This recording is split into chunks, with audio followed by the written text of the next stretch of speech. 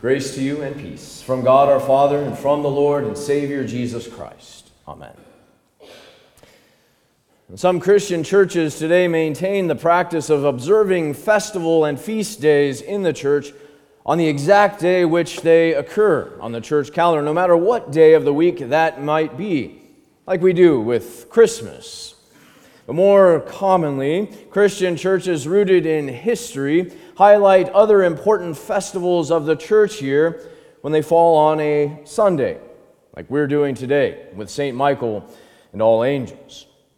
Now, perhaps when you entered church and saw in the bulletin that title for the day, you thought, why are we celebrating St. Michael and All Angels? Well, as the Church of the Reformation came out of centuries of Christian practice, that of which was honoring angels and saints, so much so that even prayer was attributed to them and even worship offered to them.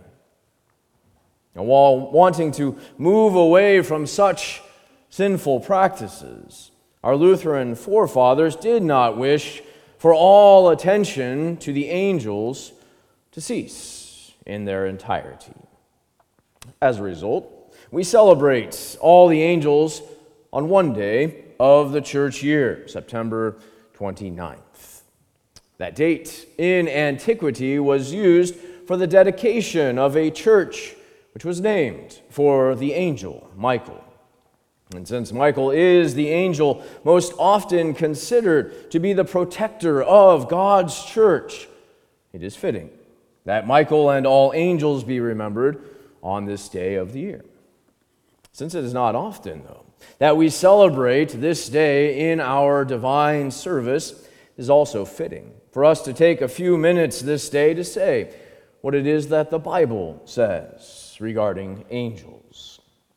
Start off by saying angels are a part of God's creation.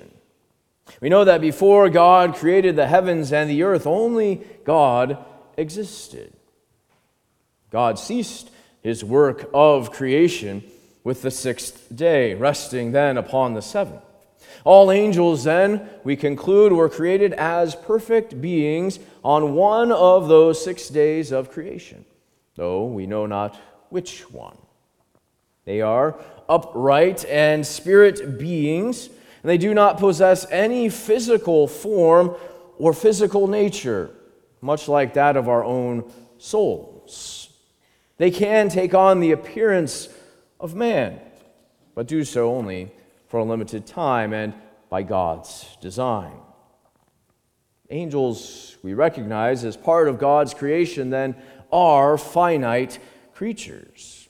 That is, they have limits, boundaries. They are not all powerful, though they are certainly more powerful than we are. Angels likewise are not all-knowing. They cannot read your thoughts and your minds. It also means then the devil and his fallen angels cannot do the same.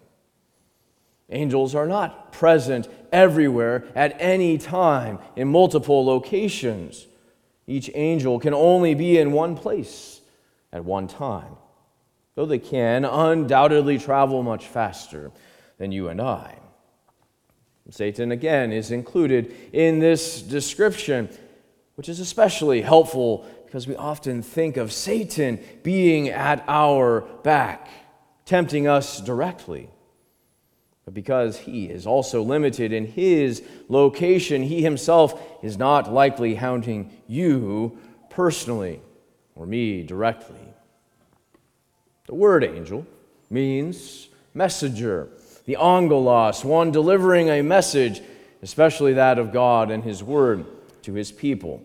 This is the major task of this group of beings, the angelic realm. Angels are also referred to in the scripture as the heavenly host, the Sabaoth. That word, host, better gets translated as that of armies. Use of this word, along with other passages talking about angels as defenders and guardians of Christ's church, lends to the idea that another important role of the angelic beings, the holy ones of God, is that of guardian or that of warrior? That takes us then into our gospel text for today and why it is selected for the celebration of St. Michael and all angels. For there in Matthew 18, at the very end of our passage, Jesus says why the angels are to be considered as such. Before that, Jesus had taken a child, placed him in the midst of his group of disciples in response to their question, who is the greatest in God's kingdom?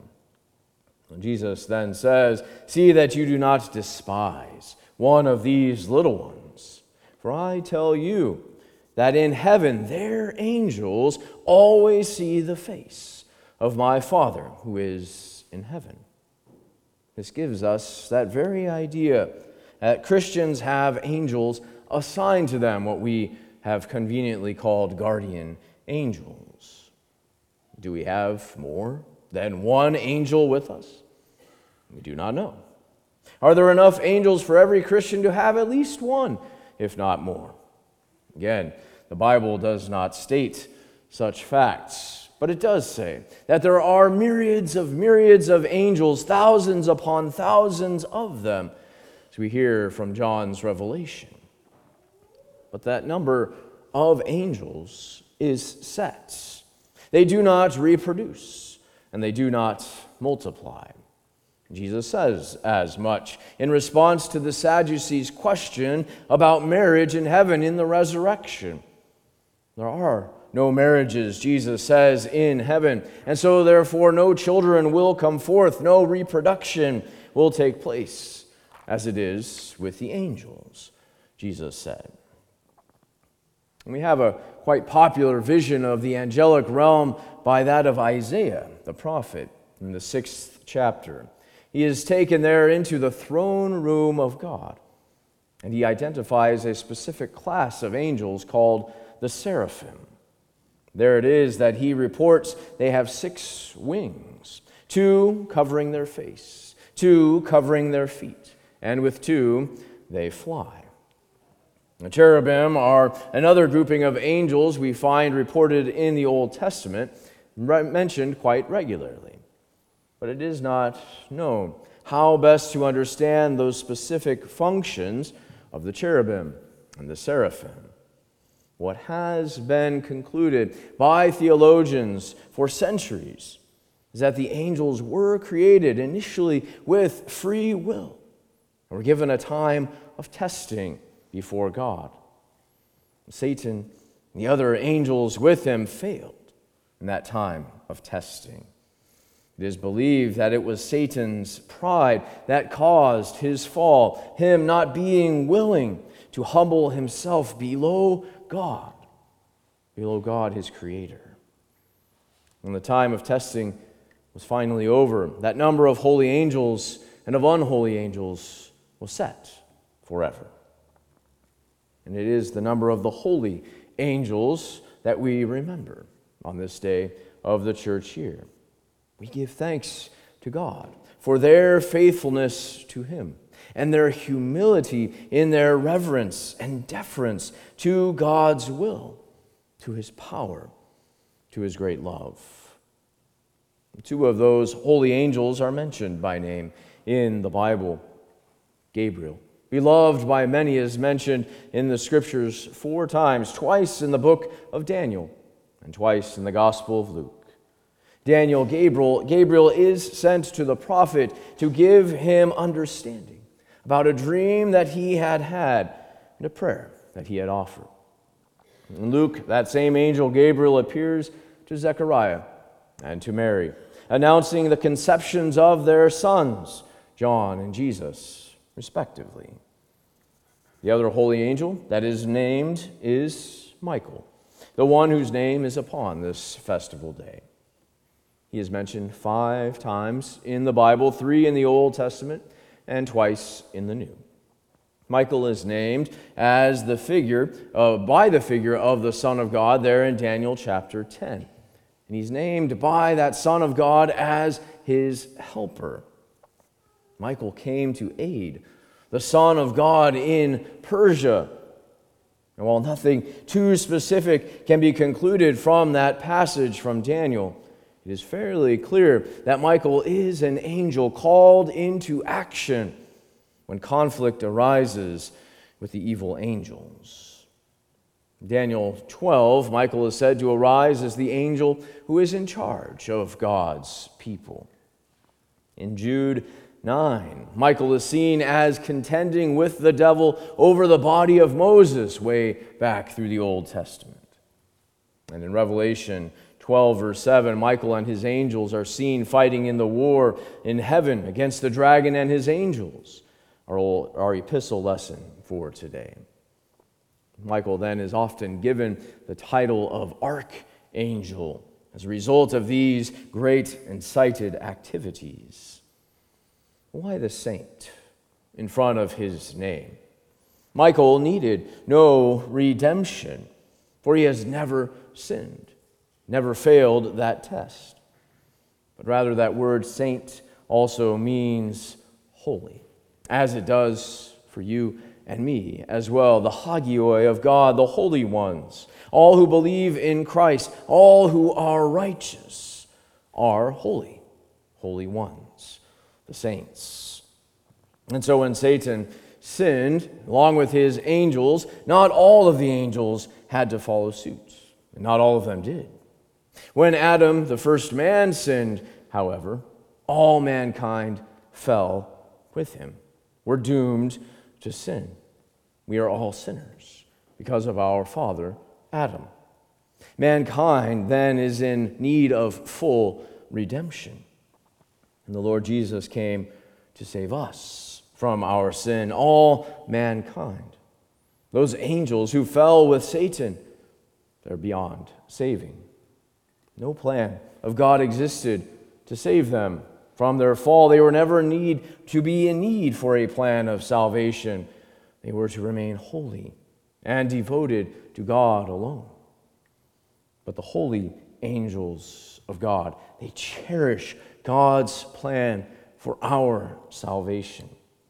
They look on in great reverence and in great awe as their Lord and their King, God over all the universe, God's own Son, takes on mortal flesh, announcing his great birth to those shepherds in Bethlehem. The righteous angels tend to Jesus as he has need. We see following his 40 days of temptations by Satan in the wilderness. And the angels are ready to rescue the Lord Jesus if he so wishes and desires, as Jesus even states during his time of prayer and of testing in Gethsemane. Because of our Lord Jesus' incarnation, because of his taking on of our mortal nature, he has elevated all of humanity above that of the angels. And the holy angels are pleased by this, as it is truly God's will and his purpose for our salvation. This is also then our reason for believing that Christians who die do not become angels. Such would be a demotion and great shame for us, for Christ our Lord has taken on our nature to save us, not that of the angels. Because of Christ Jesus, because of his suffering and his death for our sins, we will live forever with him, with all the holy angels in God's great kingdom forever.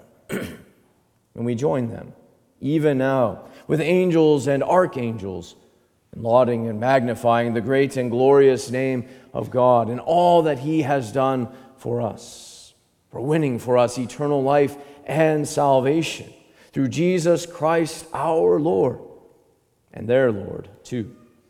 Amen.